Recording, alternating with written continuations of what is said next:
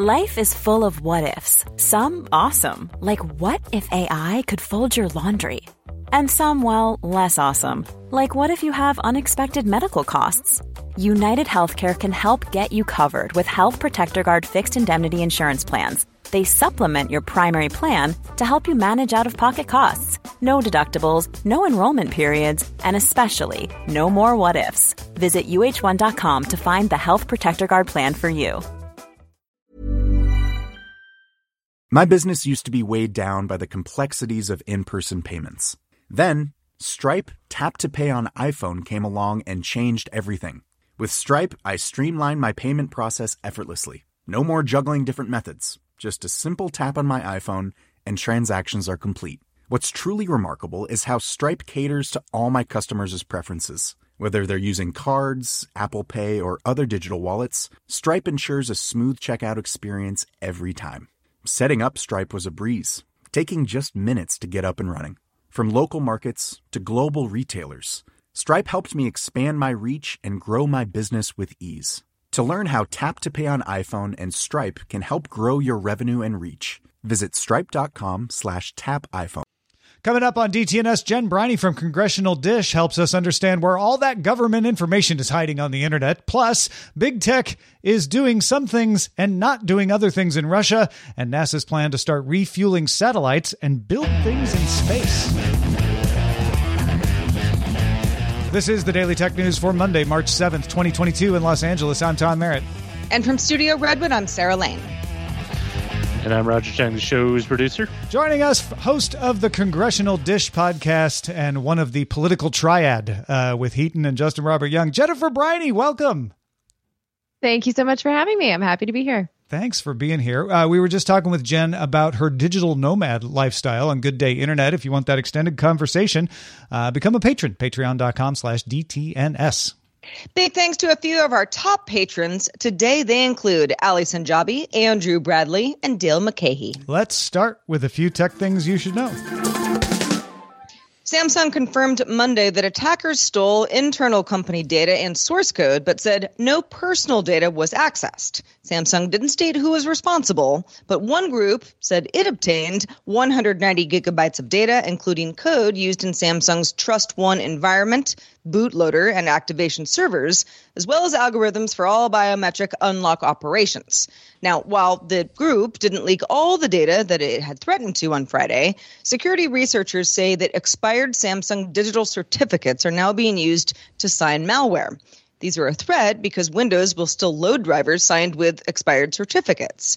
While you can configure Windows Defender to control what drivers are loaded, a better solution would be Windows adding the expired certificates to the revocation list. Until then, normal, be careful what you click on and install. Advice applies. We all know DTNS audience is well aware of this, but just a reminder for us all. The group that claims responsibility for the attack on Samsung is reportedly conducting a poll on Telegram about who their next target should be. For more details on this particular story, check out today's episode of NTX with Dan Campos. Intel announced its Mobileye unit confidentially filed for an IPO. CEO Pat Gelsinger said in December that Intel would receive the majority of funds from the sale and would use them to fund construction of more chip fabs. Intel will retain a majority stake in Mobileye after the IPO. Google wrote in a company blog post that Chrome 99, latest version of Chrome, is the fastest web browser on Mac OS. Overall, 7% faster than Safari and 50% faster in graphics performance over Safari. Other Chromium-based browsers, Microsoft Edge, Vivaldi among them, should see the same improvements once they update their code bases. Google used Speedometer 2.0 for these results, which was developed by Apple's WebKit/Safari team. Google announced that Android 12L will come to devices later this year, quote, with planned updates from Samsung, Lenovo, and Microsoft, although no firm dates were announced. Android 12L was announced in beta back in October and is designed specifically for tablets and foldables. More tech companies issued reactions to the war in Ukraine over the weekend. Let's run through them now. Activision Blizzard, Ubisoft, and Epic Games all suspended sales of video games in Russia. Nintendo suspended all digital sales there too. Netflix and PayPal are shutting down services in Russia, and Adobe is stopping new product sales in Russia. Samsung suspended shipment of its products, including smartphones and semiconductors, to Russia. Coinbase is blocking approximately 25,000 cryptocurrency addresses linked to Russian people or entities that it believes are engaged in illicit activity. On Saturday, Visa and MasterCard suspended service in Russia, meaning that credit cards issued by Russian banks can only work on terminals that support Russia's national payment card system, which means mostly cards from Russian banks inside of Russia. And Twitter said it's aware of being blocked, but it's partially available in Russia and is working to restore full availability. TechCrunch says that users report being able to access Twitter and Facebook using the mobile app. TikTok said it would suspend live streaming and posting new content in Russia, specifically due to a recently passed law that threatens prison time for spreading unapproved information. TikTok's in-app messaging is still working, however. All right. So we've been doing that every day, a summary of tech service suspensions for about the past week or so. So let's step back and take a broader view of these efforts. All right. So if you look at what the big companies are doing, let's start with Google. Google says we got limited use of Google Pay for customers using sanctioned banks. We've stopped selling ads in Russia. We've removed RT and Sputnik, two of the Russian news organizations, monetization on YouTube. So that's where that has been stopped. However, not suspended Maps and Search. So there are Google services that are still working, but partially suspended. On the Apple front, the company has suspended product sales, similar to Apple Pay restrictions. RT and Sputnik, again, out of the App Store, and they are available in Russia, but not elsewhere.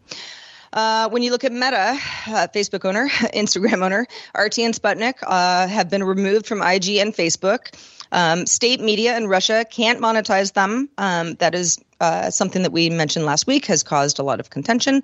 Links to state media that are algorithmically been surfaced in the past have been demoted. Microsoft sharing threat intelligence with Ukraine. This has thwarted at least one attack that we know of, blocking Sputnik and RT from its ad network as well. Microsoft has suspended selling new products and services. Oracle and SAP have as well. TSMC, Samsung, Intel, AMD, big chip makers have all moved beyond the minimum requirements of sanctions.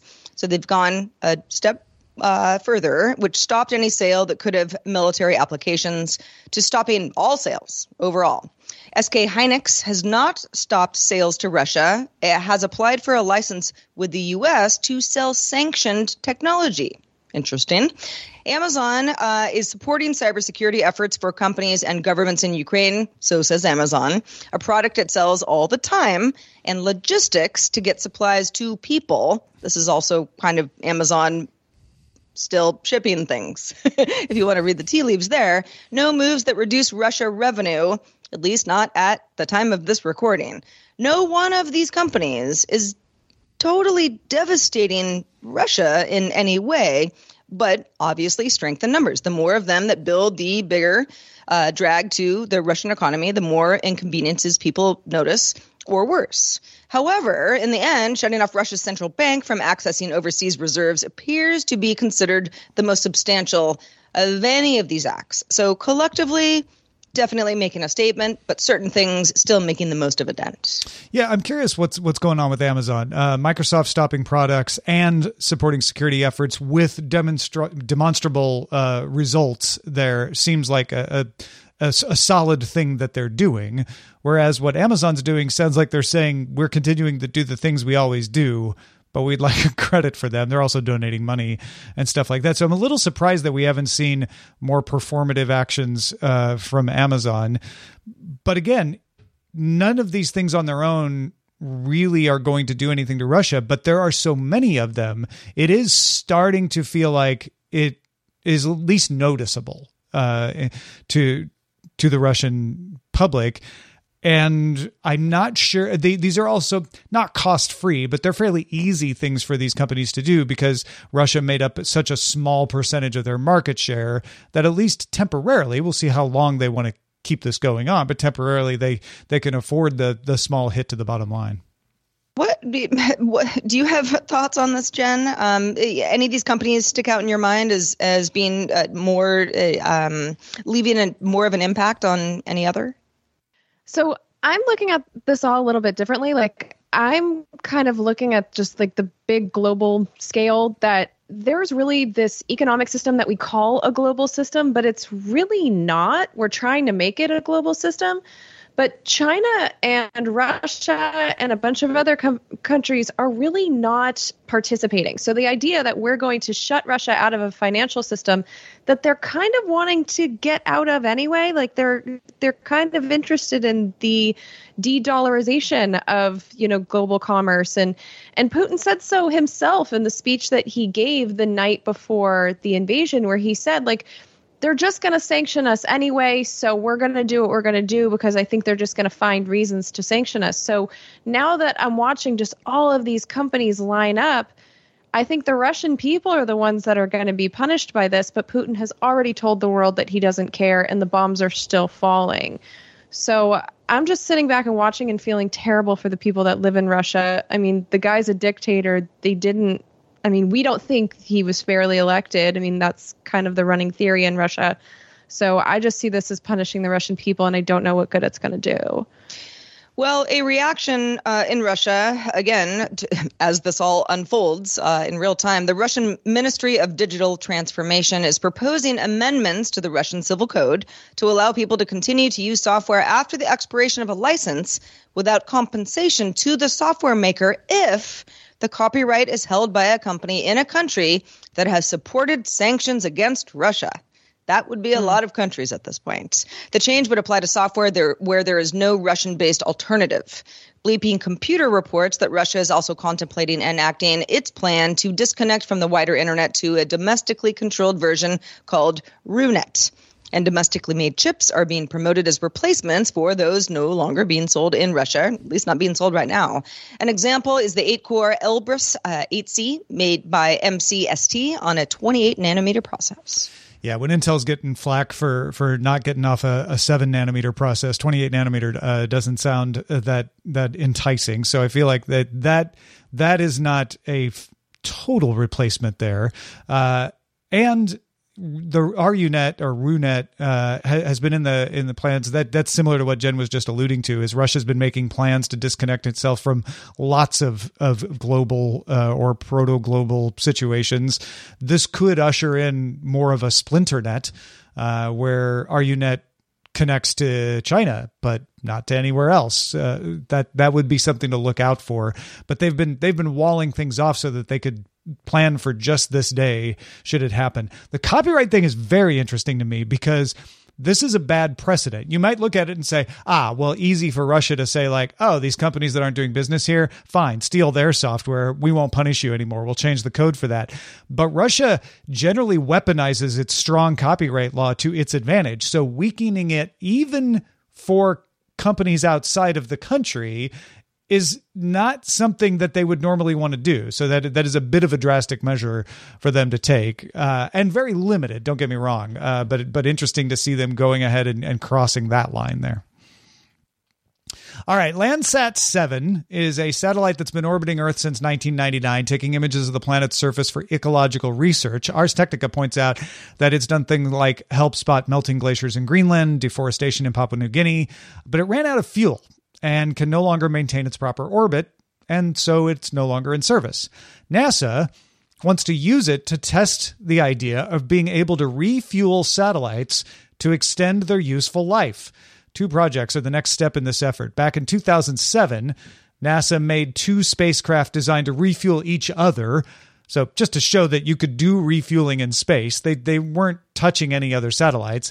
And in 2020, we talked about the Northrop Grumman spacecraft that attached to a satellite and sort of shoved it into a new orbit. So it was not refueling the satellite itself, but it took up some fuel and was able to move the satellite. We've never refueled a satellite already in orbit. 2 missions from NASA want to demonstrate that can be done, as well as demonstrate how to build things in space without needing humans around to do it. These are all robotic, and they're semi-autonomous. The first of the two projects is the DARPA-funded Robotic Servicing of Geosynchronous Satellite, or RSGS, scheduled for 2024. That will test docking with a spacecraft that it wasn't specifically designed to dock with. In other words, a satellite that's already up there. And then the RSGS spacecraft will use cameras and a laser rangefinder to get within 2 meters of that inactive satellite. It'll use one of its two arms to grab an aluminum ring on the satellite. That ring was there to attach the satellite when it was launched. It wasn't meant for this, but they're going to make use of it. And that will help the docking. The RSGS craft can manipulate solar cells and antennas that failed to deploy, so they'll try to mess with it and get them back into working order, and attach new instruments like cameras or transmitters to the outside of the satellite.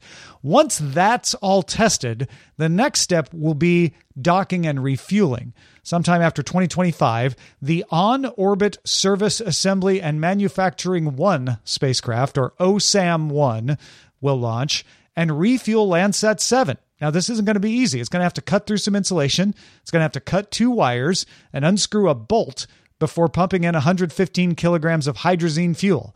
OSAM-1 will also bring along the Space Infrastructure Dexterous Robot, aka Spider, to demonstrate building stuff in space. It will assemble a 7-piece 3-meter antenna and use a 3D printing-like process to build some beams, like construction beams, out of spools of carbon fiber and other material. All of these missions have to be semi-autonomous because there's a few seconds delay between the ground, so you can't send commands in real time. If these missions are successful, it could bring down the cost of what we can do in space, because not every satellite will have to have everything it needs to last for 10 years. Reduces the amount of fuel they have to take up with them, reduces the redundant systems since you can send repair missions, and it brings about the possibility of building things in space, roomier space stations where you got more room to move around, fuel depots, space mining, all that stuff starts to become actually possible or at least affordable to do. Yeah, I mean, when you think about the details of what is being proposed here, you kind of go, okay, well, you just got to get the fueling satellite close to the satellite in orbit, and sounds hard, but, okay, right? It's the fuel. It's cutting through insulation. It's cutting through the appropriate wires while not severing the wrong wires, and unscrewing a bolt in space. It reminds me of fixing a house before standards, where all the wiring is plastered in, and you don't have drywall to cut through. You just have to tear down part of the house to fix stuff. And there's so much that has always fascinated me about a satellite doing its thing and eventually decommissioned and kind of left out there, in space camp back behind the space shed for all eternity, because there's just not anything else you can do with it. And yeah, to your point, Tom, to have a satellite that doesn't have to have all of the materials that it would need for more longevity, at the start of it being launched into space, but to be able to be like, something a little weird's going on with the satellite, but it's still really useful and doing its job on some level. We just need a little tune-up. Yeah. That is really cool. That antenna got bent. We need to send the robot over to unbend it. Jen, what do you make of this story? Anything? I'm excited about it. I love all the space stuff, and I'm a big weather nerd. So just the idea that we can, and I think Sarah kind of addressed what I was excited about, where you can fix these things instead of just turning outer space into our next giant garbage heap. I love the idea that even as taxpayers, that we can fix the things we've already invested in. I think it'll save us money. I think we can do amazing things. And I also am kind of into solar storms. So I do know that solar storms can mess with this technology. So just anything that speeds up repairs, it's exciting to me. Yeah. And you're right. There's so much space junk that clutters up the orbit. If we can reduce that by actually fixing things, and I don't know, maybe they can get to the point where they can scavenge parts from old satellites and use them. I mean, it opens up a lot of possibilities. Hey, folks, have you thought about something on the show that you'd like us to talk about, or you have an observation, or you have a question, but you're like, what's your email address? Well, it's feedback@dailytechnewsshow.com. Now you know. A lot can happen in 3 years, like a chatbot may be your new best friend. But what won't change? Needing health insurance. United Healthcare Tri-Term Medical Plans, underwritten by Golden Rule Insurance Company, offer flexible, budget-friendly coverage that lasts nearly 3 years in some states. Learn more at uh1.com. The Claude 3 model family from Anthropic is your one-stop shop for enterprise AI. With models at every point on the price-performance curve, you no longer have to make trade-offs between intelligence, speed, and cost. Claude 3 Opus sets new industry benchmarks for intelligence. Sonnet strikes the perfect balance between skills and speed. And Haiku is the fastest and lowest cost model on the market, perfectly designed for high-volume, high-speed use cases. Join the thousands of enterprises who trust Anthropic to keep them at the frontier. Visit anthropic.com/Claude today. My business used to be weighed down by the complexities of in-person payments. Then, Stripe Tap to Pay on iPhone came along and changed everything. With Stripe, I streamlined my payment process effortlessly. No more juggling different methods. Just a simple tap on my iPhone and transactions are complete. What's truly remarkable is how Stripe caters to all my customers' preferences. Whether they're using cards, Apple Pay, or other digital wallets, Stripe ensures a smooth checkout experience every time. Setting up Stripe was a breeze, taking just minutes to get up and running. From local markets to global retailers, Stripe helped me expand my reach and grow my business with ease. To learn how Tap to Pay on iPhone and Stripe can help grow your revenue and reach, visit stripe.com/tapiphone. Jen Briney provides a service to the world called Congressional Dish, where she takes the time to actually read the legislation that exists and then tell you what's in it. Trust us, that is not a small task. I imagine if she were trying to do this 30 years ago, she'd have to live in Washington, D.C., make lots of phone calls, send letters, show up at actual buildings like government documents libraries, and gather all that information by hand to produce her show. Thankfully, the internet exists, which makes it possible to download electronic documents, watch congressional hearings online. It's still a Herculean task, but the tech makes it just possible. Jen, thanks so much for being willing to share how you track these resources down and maybe give some folks an idea of where to find things that they're interested in as well. Can we start with what are your go-to resources? Where do you start when you're looking for information? So my favorite thing is called the Daily Digest, and it's a part of the Congressional Record. And every single day, it's the first 6 to 12 pages of the Congressional Record that just gives you a summary of what happened this day. So I at least get my eyes on every single Daily Digest just to see this is what became law, this is what they're working on, and then it has the list of every hearing that took place in Congress. Because a lot of people think that C-SPAN has all of the hearings. It's not even close. There are way more hearings than C-SPAN could possibly air. And so that's where I can find all the hearings that happened. And unless it's a closed hearing, which is Congress speak for secret, unless it's a closed hearing, which are actually quite rare, I can find every single hearing on the internet. So I use those Daily Digests to give myself a list of these are the hearings I want to watch. These are the bills I want to read. These are the laws that need to be read. And that really guides where my show goes, because that way I know what Congress did. And it's very, very quick. I can get through 30 of them in an hour. And the Daily Digest, anybody can go to. That's not like a special resource that you have to get permission to see. Pay right? for or something. No, it's free for everyone. And in fact, it's a part of the Congressional Record. So it's like every day the Congressional Record will tell you everything that happened in the House and the Senate. And it's kind of like the table of contents of that day. So you just have to go to you just Google the Congressional Record, and then you can click on any day, and the Daily Digest will be the first part of that record for that day. I mean, you mentioned it was somewhere between 6 to 12 pages. I think, for a lot of folks who consume news, as we do here on DTNS, 6 to 12 paragraphs can be a lot, especially when you're trying to be like, okay, let me make sense of what this all means and how it affects the people that I'm trying to reach. Do you find that there's a writing style where you can kind of get around it? Or have you gotten good at being like, okay, of these 12 pages, like the middle 3 are really the ones that we have to worry about? It's that. And you don't have to read them all, because a lot of the text, it's telling you who wrote the amendment and what's in the amendment. Like, I don't really care about that. I'm just trying to see, did a bill become law today? And a lot of the stuff that happened during the day, I'm scanning through that. I'm really looking at the Daily Digest for what hearings happened today, because I look at Congress as my window to the world. And the hearings is where we get the questions and the answers and the expert testimony. Like, I love the hearings. So most of the time, I'm scanning most of those pages real quick just to see what became law. And if we have like a weird declaration of an emergency that doesn't make any sense, because those go in there too. Anything outside of that, I'm kind of skipping to the hearing section.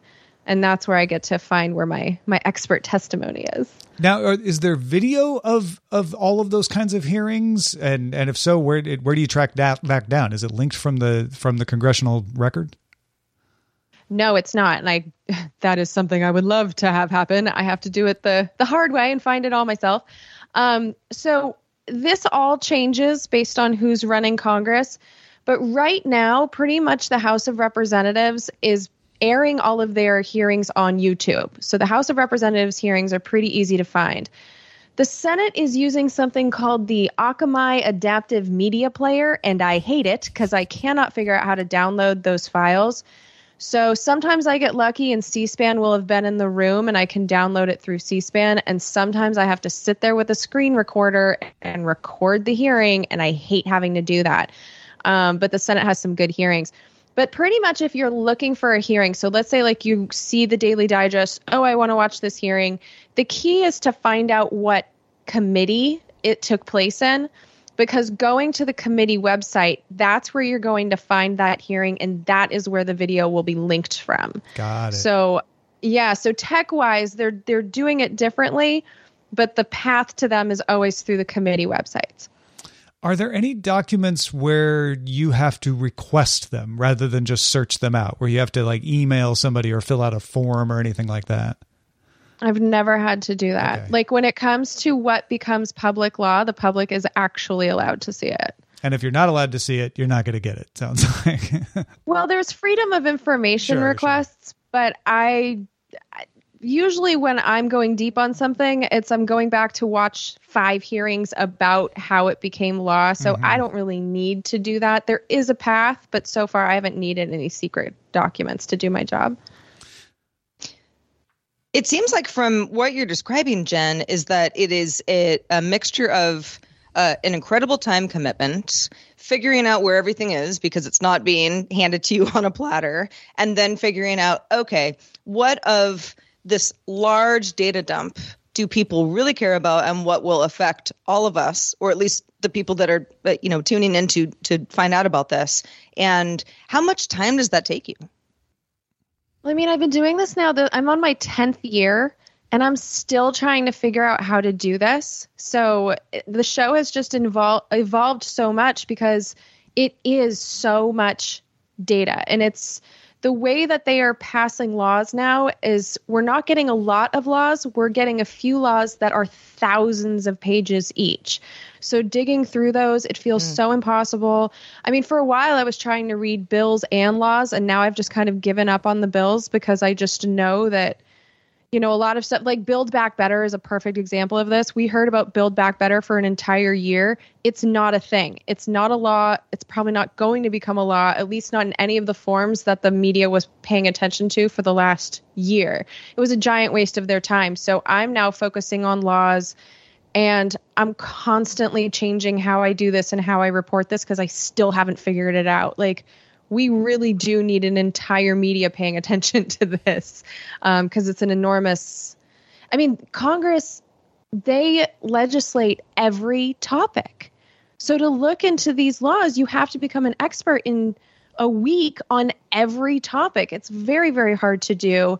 The hearings are fascinating and I learned so much. And so it's just, I have more content than I could possibly know what to do with, and the trouble is narrowing it down. You nailed it on the head. Yeah.